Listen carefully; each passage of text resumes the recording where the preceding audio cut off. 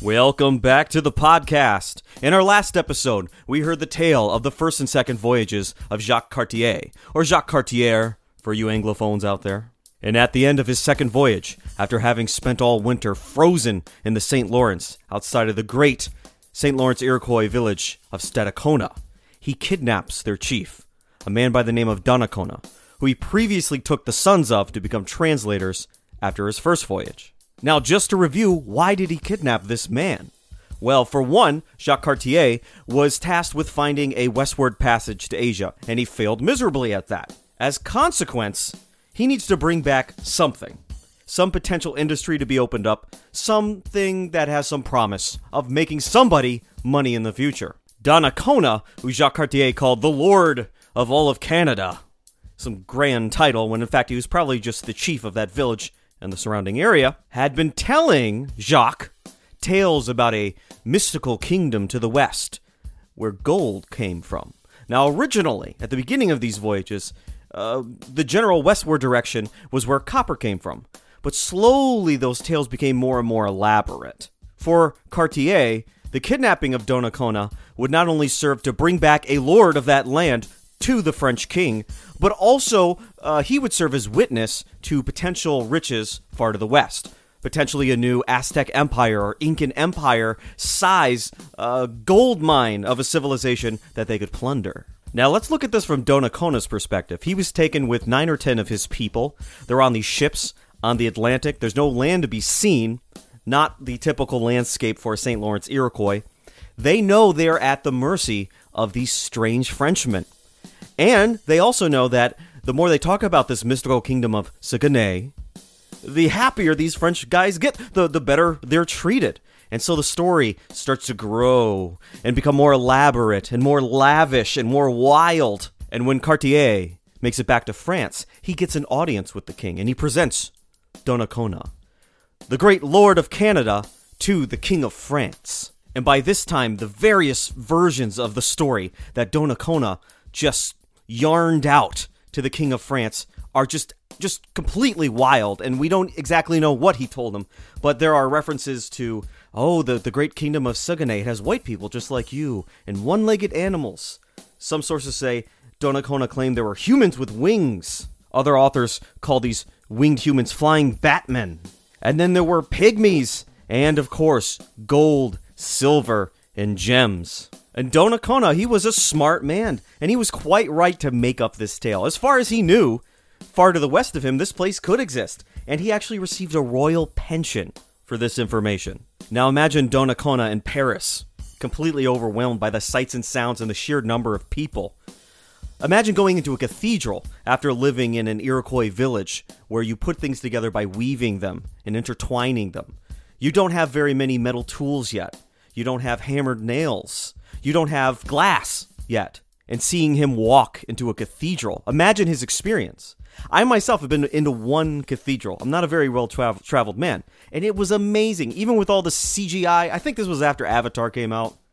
Even after all that, I was blown away. Imagine a man whose life is surrounded by stick and hides, suddenly immersed in carved stone, marble, colored glass, high ceilings, and orchestrated music on instruments you never even dreamed of. The experience for the St. Lawrence Iroquois in Paris must have been overwhelming.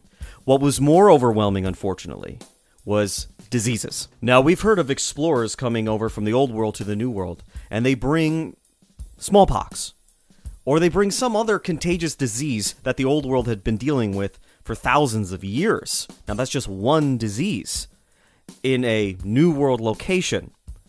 Now, let's take some of those New World people and plop them down into a busy, crowded, dirty city like Paris. Now, suddenly, it's not just smallpox. It's just a concoction of everything that would swell in numbers of those infected every year during certain seasons. The New World genome just simply couldn't live in a dirty European city. In fact, many Europeans who lived in city had a horribly low life expectancy and often had to be replenished by excess peasant populations in the country. And so, of these 10 or 11 total St. Lawrence Iroquois who were taken by Cartier, it's believed that only one young girl survived. Despite the good treatment and the pensions, they are out of our story. Donnacona dies in France. And one by one, so do all the others. Now Cartier must be thinking to himself, I was only really welcomed into the St. Lawrence country because I came back with these translators who I took on my first voyage. I'm not coming back with anyone this time. What am I going to say when I get there? Where did these guys go? How am I going to communicate with these people? To make matters worse, there were no resources for a third expedition. Despite Francis I wanting this to go down and create a potential settlement, a war broke out between France and Spain. That war was fought to a truce, and it would take about 5 years for Jacques Cartier and his expeditions to pick up any steam. And so he's parked. He's stuck in Saint-Malo, and nothing's happening. Skip forward to October of 1540, and Cartier receives a commission for his third voyage. But hold your horses! That commission was very quickly overturned and replaced with a superior one, not granted to him, but to a nobleman by the name of, and I'm going to mess this up, Jean-François de Leroux de Roberval. From this point on, I'm going to call him Roberval, or Roberval. That's what you're getting. Now, historians are split on this subject. Suddenly, Cartier loses his commission, and it's given to some relation to the king, by so many degrees. So by the one point of view, this was a slight. Cartier did the work, and then the rich nobleman came in, took all the credit for it, and now was going to reap the benefits of the third expedition. Now that's one interpretation. There's a more nuanced one, where what Donnacona said and what Cartier did was so impressive to Francis I that it now became of great national interest. Now, at this time, France is divided up into classes. You've probably heard of the first, second, and third estate of the French Revolution, but there were layers in between. It was very stratified. Think of maybe the Hindu caste system, just for the amount of complexity. And so what Francis I has in mind now is not an expedition, it's not a voyage. He wants to settle people. He wants New France on the map to be New France in reality. He wants French people living there. And so now, this isn't something a normal person from Saint-Malo can lead, right? You're expanding the French world. This has to be led by a nobleman. And so the other point of view is that the king was so impressed that it was now time for the proper power structure of France to take over. And so in fitting style, Roberval was awarded titles that Cartier could never even dream of, could never even take a whiff of.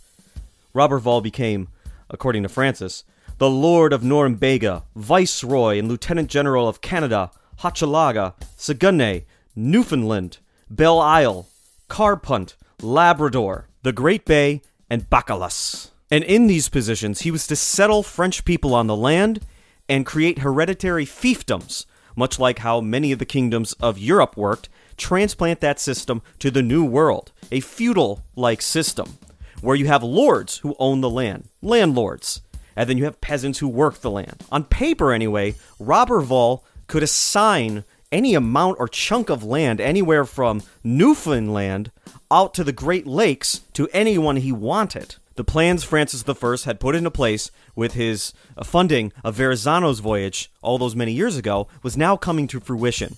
They were going to claim the New World despite what Spain and Portugal had to say. In fact, they protested Francis's moves at this point, and the Vatican actually gave Francis approval of his actions. The Catholic world would be expanded whether or not Spain and Portugal had anything to do with it. And if you listened to the last episode, you would know that the Pope and the King of France were now in-laws, so that helped too. But Spain especially would not let this go, because the northern part of North America, while it might seem odd today, was still in play for the Spanish Empire. They still considered it part of their realm, although the French considered the top half of North America, more or less, to be New France. And then at this time, they believed there was a center sea, much like the Mediterranean, and then below that would be Spanish Florida and Mexico. The Spanish actually had spies in the ports of France, and France did too, so we'll learn about that later. But Spain was watching very closely all of Roberval's and Cartier's preparations, and it was under a watchful eye. And realistically, at any point, the Spanish could have rolled into the St. Lawrence if they decided to put their resources up in that direction. Thankfully for everyone other than the Spanish, there were no large stockpiles of gold to their knowledge. It's from one of these spies that we understand the relationship between these two men, Roberval and Cartier, who is still involved. All right, he won't be the lord of the land, but he's going to lead the expedition because he's been there before and he's building on his work. So a Spanish spy reported in April of 1541 that as far as the navigation and discovery of land is concerned, Roberval and all others will obey the said Jacques Cartier. So it's clear that Cartier would be the Moses of this third expedition. He knows where to go. He has some relation with the natives. He knows what he's doing. He knows how to sail. But in the end, Roberval, once everything is set up, would assume control as viceroy. Many believe that Cartier had a contentious relationship with Roberval, and I would say so. Well, first of all, there's the controversy over whether or not Roberval stepped in and stole the commission. And then beyond that, Roberval was a Huguenot, which is a word I don't believe we've used yet in this series. A Huguenot is a French Protestant, and at this time specifically a Calvinist, more likely than not, which was a follower of John Calvin. So if you know anything about the Protestant Reformation, first, of course, you have Martin Luther and the Lutherans in the beginning of the Protestant Reformation, and then you have John Calvin, and he creates a schism where a whole bunch of Protestant people fall under that would be the umbrella term Calvinists or Calvinism. Now, the Puritans were considered Calvinists. The Pilgrims, better known as the Separatists of Leiden back in their day. The Reformed churches were Calvinists, including the Dutch Reformed Church, which we featured in the last season of this show. And now for those Protestants in France, they become known as Huguenots. And we'll get more into that in our next episode, actually, so stick around for that. But they're having difficulty living inside of the French kingdom because France is officially Catholic. And again, they're in-laws with the papacy. They're deeply connected going back hundreds and hundreds of years, back to the time of Charlemagne. Church and state were one. They were inseparable from one another. So how can you be a loyal and true Frenchman to the French crown if you're not also Catholic? And this is a question that's going to cause 9 or so civil wars in the upcoming decades from the time period we're talking about. And so while some countries have never even fought 9 civil wars, France is going to fight about 9 of them just in this century alone. In fact, just in a couple decades. Roberval, although he's a nobleman, is part of this group of people who are trying to find a place in France for them. Can France handle Protestants? And many people in France at this time say no, they aren't. By being Protestant, you have just left French culture altogether. You must go and leave and become something else. Roberval's one of those men trying to find a middle way. That being said, Cartier was a devout Catholic. He shows up in his local St. Malo church records again and again and again. There's some speculation he was born Protestant, but he became a fervent Catholic. Now all of a sudden, not only has his power been usurped by this noble who seemingly has never been to the New World, but it's a Protestant nonetheless. And here we go. We've been talking to the Pope, right? The French Empire's been talking to the Pope saying, hey, we're doing this to spread Catholicism, and then boom, we put a Protestant in charge? So Cartier, right off the bat, probably wasn't a big fan of Protestants. And on the last note on Roberval and the relationship between him and Cartier, Roberval was desperate. He was recently returning from exile. He lucked into this position, and he had to make money. He was massively in debt to his noble cousins, and this was his shot out of that debt. And perhaps that made him a little overzealous, a little reckless. Not to mention he was about 10 years younger than Cartier. And so between the religion, the desperation, and the lack of experience, because Roberval was a soldier, not a sailor, not a colonizer, Cartier was probably resentful, might have been a little angry, and in some ways, even though Roberval was of a higher class, probably looked down on him, or was just annoyed by the fact that he had to answer to him. And so while historians have called this Cartier's third expedition, it really is Roberval's expedition. He's ultimately the person in charge of the entire operation. But his inexperience shows right away, because as they're in the planning stages to begin this new colony of New France, Cartier has his contingent ready pretty quickly. I mean, it's been 5 years. He's ready to go, where Roberval just keeps stalling. Things keep happening. It keeps getting delayed. And Roberval actually gets permission from the crown to seed the colony with convicts.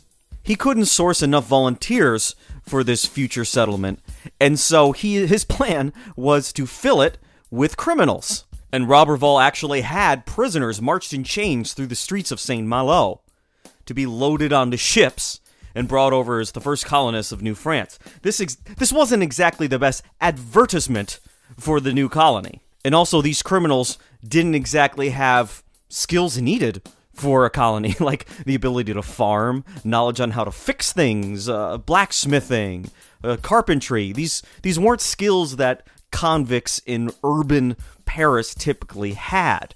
They were usually in prison because they were impoverished, because they didn't have economic skills that would keep them on the up and up. Cartier, for his part, as captain general and master pilot of the expedition, received permission from Roberval to just leave ahead of time. Because Roberval was seemingly never going to get in these boats and head off on his own, Cartier just said, "Hey, how about I just go right now, I'll set things up for you." And he did. He set sail May 23rd, 1541, with 2 years' worth of supplies. So well prepared this time. At this point, I have to give Cartier some credit. He's going back to the St. Lawrence with 2 years of provisions, meaning that he's fully intending on staying over winter, which is what he did a couple years ago, where tons of his men died. He lived in a rickety stockade or in a boat frozen in the St. Lawrence. It was sheer hell, and he's going back into it. This is a brave man. In addition to the provisions, he had 5 ships and 1,500 men. That's a massive, massive number of people for any of these early colonization efforts. You can fast forward yourself almost 100 years and look at the English colonies that were planted by the Mayflower at Plymouth, or you can look down at Jamestown. 1,500 men right out of the gate is insane. That's massive. And Cartier, without Roberval, who's going to be in France for a long time after this, has de facto control over the entire expedition, which is probably exactly what he wanted in the first place. It took the 5 ships 3 months to cross the Atlantic, which sounds like a long time, and even in the day was a long time. Sometimes this trip could be done in as short as 3 weeks, which seems unbelievable to have the wind push you that far in 3 weeks. But there are reports of it being done in a little over 3 weeks. It took him 3 months with 1,500 men. Finally, on August 23rd, Cartier and his huge expedition come upon the village of Stadacona, where they had previously taken several captives, including their leader, Donnacona, the one who spun the great tales of the kingdom of Saguenay, for which they're now looking for. Cartier dreaded this moment because he has to come up with some sort of story as to why none of their people have made the return trip. What he concocts in his mind as the boats come out to greet him, they're all very happy because they think they're going to see their relatives who had left 5 years previously. He says, "Well, we made them all great lords, and they all married, and none of them wanted to come back because their life in France is so good. Now, here's the key point here that bails out Cartier, whatever you want to say. The new leader of the village, Agona, was the rival of Donnacona. So he hears this and he goes, hey, that's great for Donnacona and all those people. Of course Agona wants to believe this story, or at least wants everyone else to believe this story, because he's in power now, and he doesn't want there to be any question about that. So they're welcomed with open arms, because once again, Cartier helped put into place the entire power structure that is now ruling the village. And so he received a reception better than anyone would have expected. A stroke of good luck for Cartier. But it's late August. It's far too late in the year now to find a site to settle, start constructing buildings, and plant crops. It's not going to happen. Not on the St. Lawrence anyway. And so Cartier, as parting gifts, lavishes the wives of Agona and Agona himself, and says a parting goodbye, because he's not going to set up a settlement this close to Stadacona. If you remember, on the last expedition 5 years previously, there was tension between the two groups. And in his account on this third expedition, it's sparse. But for one reason or another, he feels comfortable putting a little distance between him and the Stadaconans. And to be honest, the Stadaconans probably do just as much or more so than the French. And so the entire expedition travels further upstream to find their final place of settlement. Defense, at least through the winter, seems to be Cartier's primary concern. because the site he picks is at the mouth of the Cap Rouge River, where it meets the St. Lawrence, featuring easily defendable cliffs and a hill where he could build a fort to overlook the rest of the settlement. They land, and Cartier names the settlement after the king's son, the future Charles II, and he names it Charlesburg Royal. If you ever look up recreations of Charlesburg Royal, you'll see that for 1,500 people or so, it was a small settlement. It was compact, tight, defensible. And once Cartier and his men got the settlement to be livable, at least through the winter, he sent back his relatives, one of his nephews and his brother-in-law, to France to report to Roberval like, hey, dude, we got everything set up for you. Where are you? And Cartier himself decided to go back upstream to the village of Hochelaga that he visited during his second expedition. Remember, Cartier, in his heart of hearts, is not a settler. He's not a colonizer. He's an explorer. And so while he's setting up this winter habitation, he's really looking for the kingdom of Saguenay.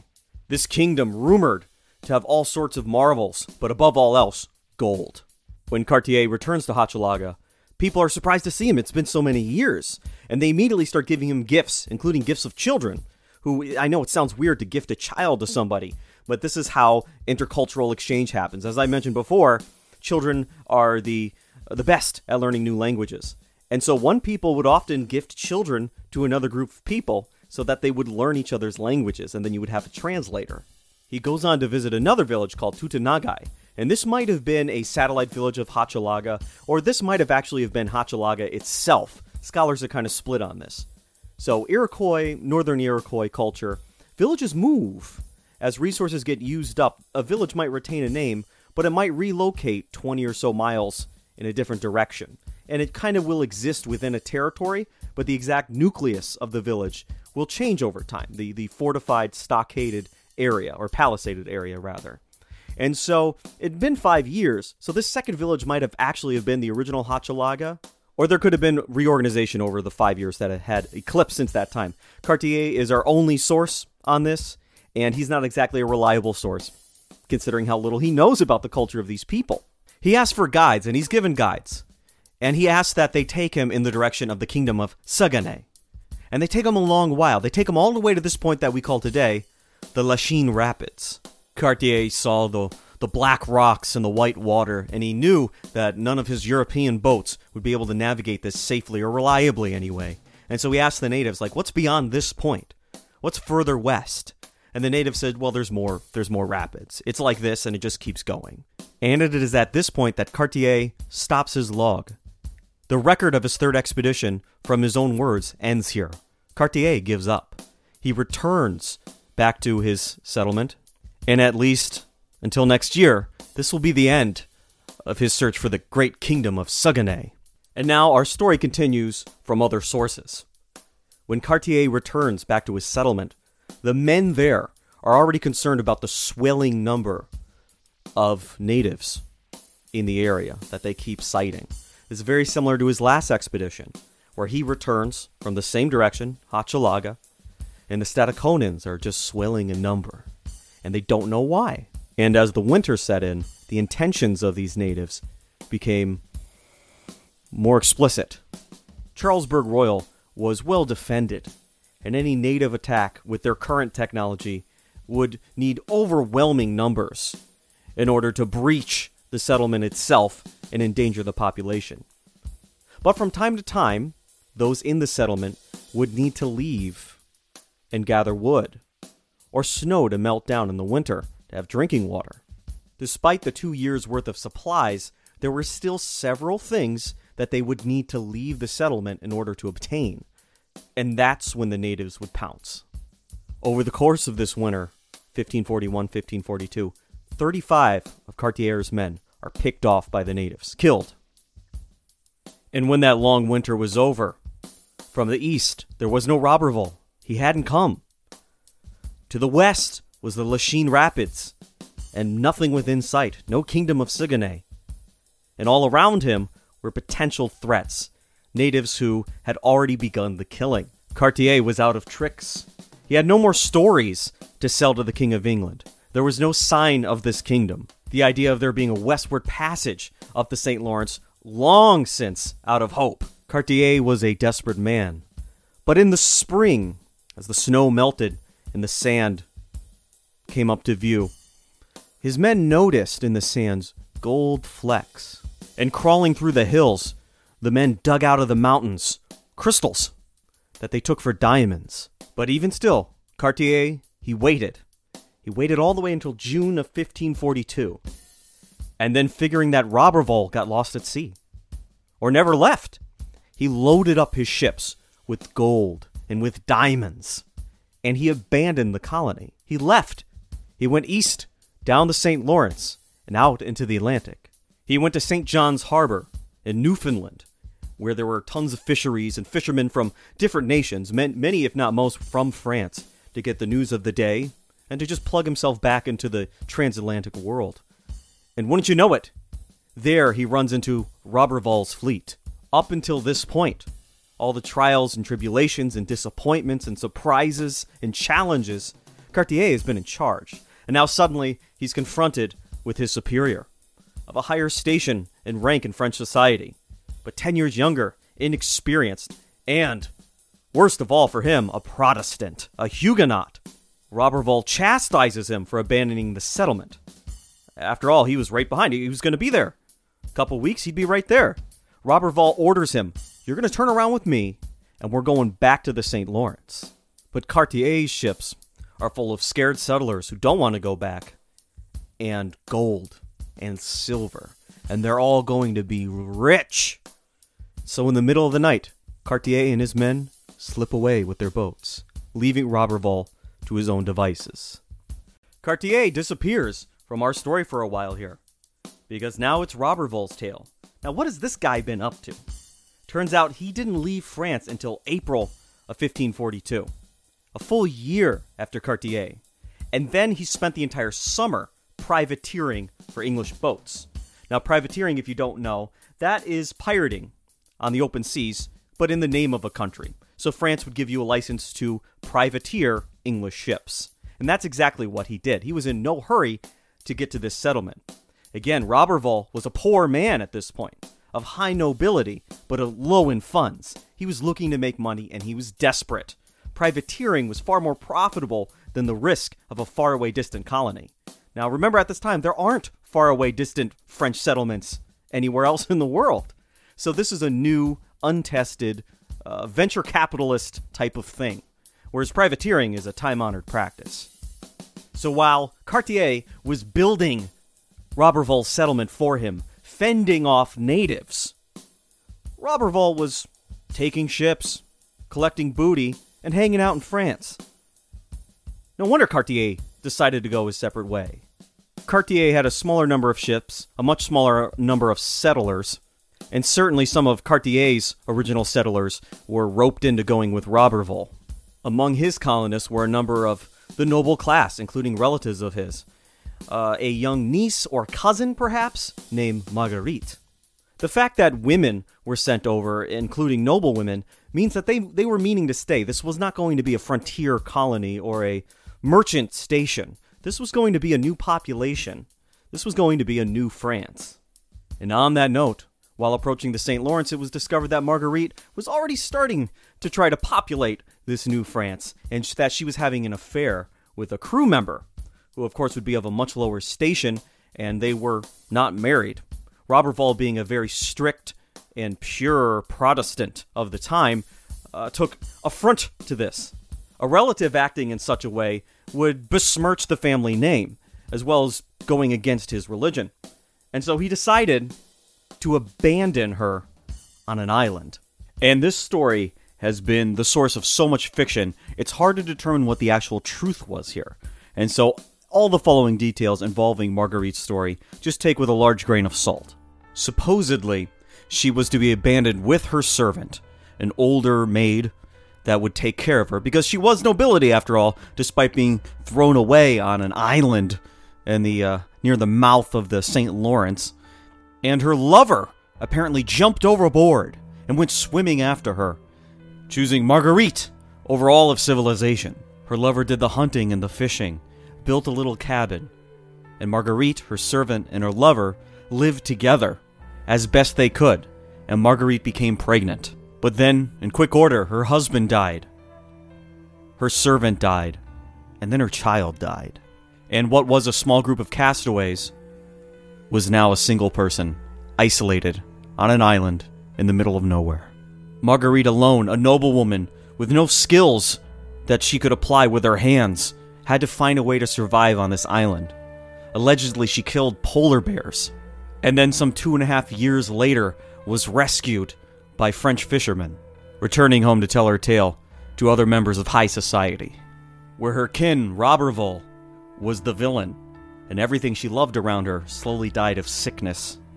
But was Roberval a villain in real life? Well, let's see. Once he arrives at Charlesbourg Royal, the abandoned colony, he disassembles parts of it and carries it further uphill. He wants to make it even more defensible. But for one reason or another, Roberval didn't have the preparation and the provisions that Cartier did. And very quickly, the colony began to starve. Food was running out, and winter was setting in.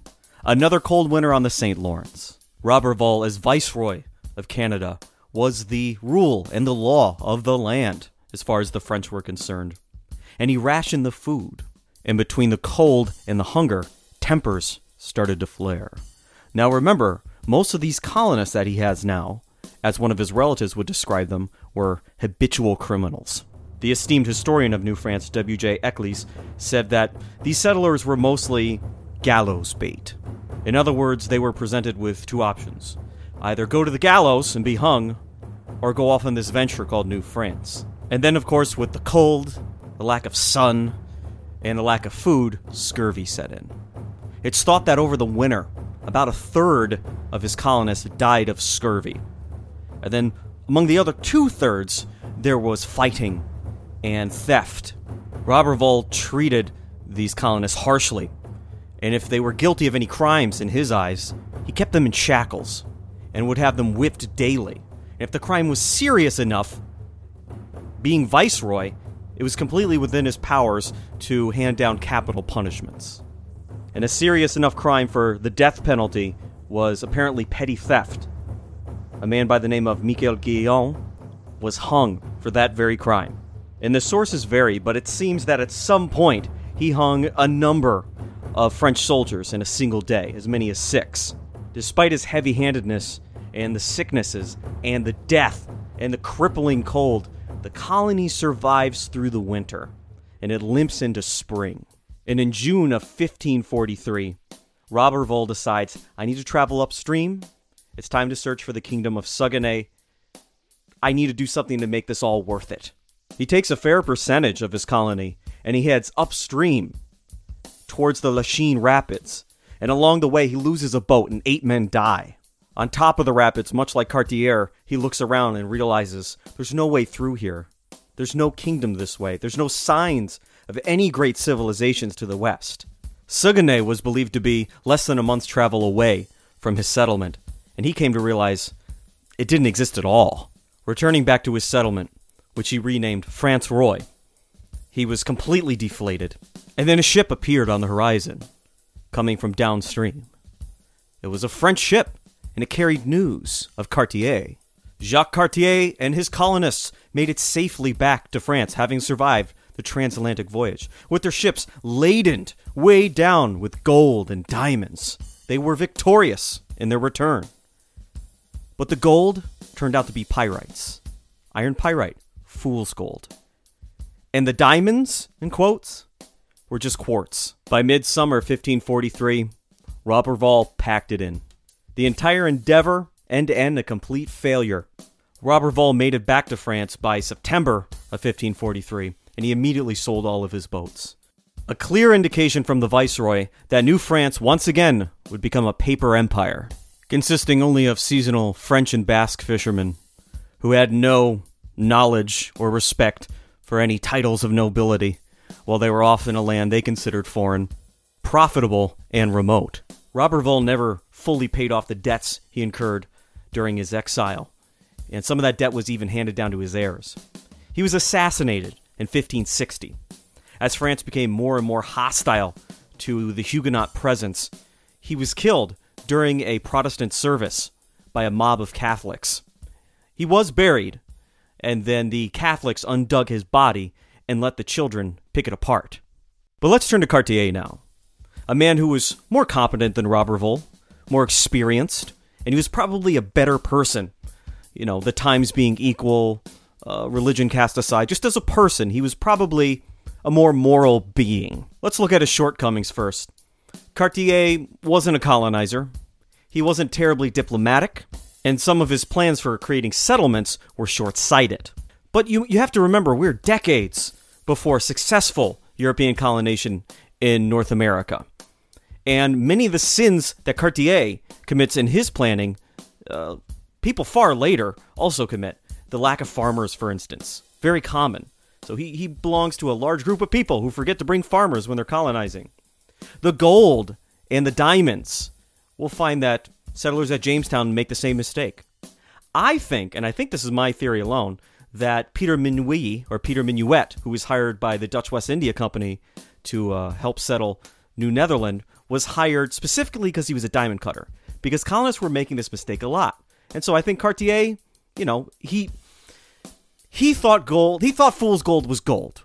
Well, there's a reason it's called fool's gold. It looks a lot like gold. And so much of the criticism of Cartier is hindsight. And now let's get on to the issue of his relations with Native Americans. On the positive side, we can say that Cartier, and this will be true for the French in general, are generally respectful of natives. They consider them humans, which is more than what we could say for certain other colonizers at certain other times. They are spiritually equal, in a sense, although the French always found them culturally devoid. He didn't start any holy wars with them. He didn't slaughter them. And Cartier didn't kill a single native, as far as we know, which puts him in much better standing than many of the Iberian explorers. However, he and many of the French had no recognition for the Native Americans having any, or First Nations people, having any ownership of the land that they occupied. The French thought they could just show up, make settlements, wouldn't have to make any land purchases, wouldn't have to talk to anyone. They could just do it based on the fact that they were Catholic. These people weren't even Christian, and they weren't living in lifestyles that the Europeans would have recognized as settled. And so Cartier is guilty of this one sin, but of course, all Frenchmen were. And so Cartier suffered from being the first, essentially. He was the first French settler, and so had no experience to build upon. But at the end of the day, he was a good man. Maybe not great, maybe not a saint, but on a sliding scale, on the teeter-totter of good and bad, I would say he was good. And after his expeditions, Cartier lived a good life. He became part of the bourgeoisie class, or the bourgeois class, or as the English will say 150 years from now, the burgesses. The bourgeoisie are wealthy enough that they don't have to work with their hands. They own large estates, they own shipyards, they own ships, they own operations and businesses. They handle business, but they don't actually have to get down and do the dirty work themselves. And yet they are not part of the nobility. They have no titles whatsoever. And so they exist as a upper middle class, if there's any parallel at all with our current class system. So he lived a nice, quiet life in Saint-Malo. He was comfortable. He went to church a lot because he keeps showing up in the Catholic records. He was the godfather to dozens of kids. Cartier did have to undergo a tribunal to determine whether or not he disobeyed Roberval and what punishment he would face if he was found guilty. And he was found innocent. So he was able to cut ties with the entire operation, be his own man. Now let's assess Cartier as a sailor. Samuel Eliot Morison, the great historian, brings up that Cartier went into 50 undiscovered harbors. He was mapping them for the first time. All the underground sandbars and shoals and rocks. There was no maps of what was there. He didn't lose a single ship in 3 voyages, over 50 harbors. All those men, he kept them all alive. The only deaths he had were from scurvy and the natives. But his sailing abilities were legit. If you remember back to our first mention of Francis I several episodes ago, we mentioned that part of the emerging claim for any territory in the world was first discovery. That gave you a little credit, right? You say, well, our sailors were here first, so this is our land. The next level of that is actually settling people. That gives you a little more credit on the European diplomatic stage. Well, Cartier laid that first claim. He put down not only I discovered these unforeseen lands, but I also had people living there for a while. And so that's level 2, right there. And he did that for France. And as we learned through his error, he ended up coining the term Canada, which obviously is still in use today. And a more immediate consequence to Cartier's expeditions will be that the community of Saint Malo, his immediate family and his in-laws, and then the extended fishing and merchant class of Saint Malo and all of Brittany will be introduced to the far St. Lawrence. And we'll find all the way up to the era of Champlain that merchants from this area have a particular interest in that area. And that'll be basically the future of New France for the next 80 or so years, where you don't have any sort of royal oversight. You don't have any official colonies. You just have merchants from France wandering the area. And a lot of them were attached to this Saint Malo trading network, the one that was in large part established by Cartier. In fact, 40 years from now, his nephews will still be climbing over the ruins of Charlesbourg Royal, the site of which they would use as evidence that the Cartier family should have a monopoly over trade in the area. So Cartier's influence is far lasting. Those ruins, by the way, were again discovered in 2005, after being lost for a couple hundred years by archaeologists. But the legacy of Jacques Cartier is not in the ruins. It's in all the history that comes afterwards. And for that, you have to listen to the upcoming episodes of this podcast. Now, in the next episode, we're going to jump over to French Florida and the plight of the Huguenots and the zealot Spanish who desperately want to get rid of them. So it's going to be, there will be blood. So I don't want to ruin anything. Please tune in next time. This has been the Other States of America History Podcast. I'm Eric Llanos. Thank you for listening.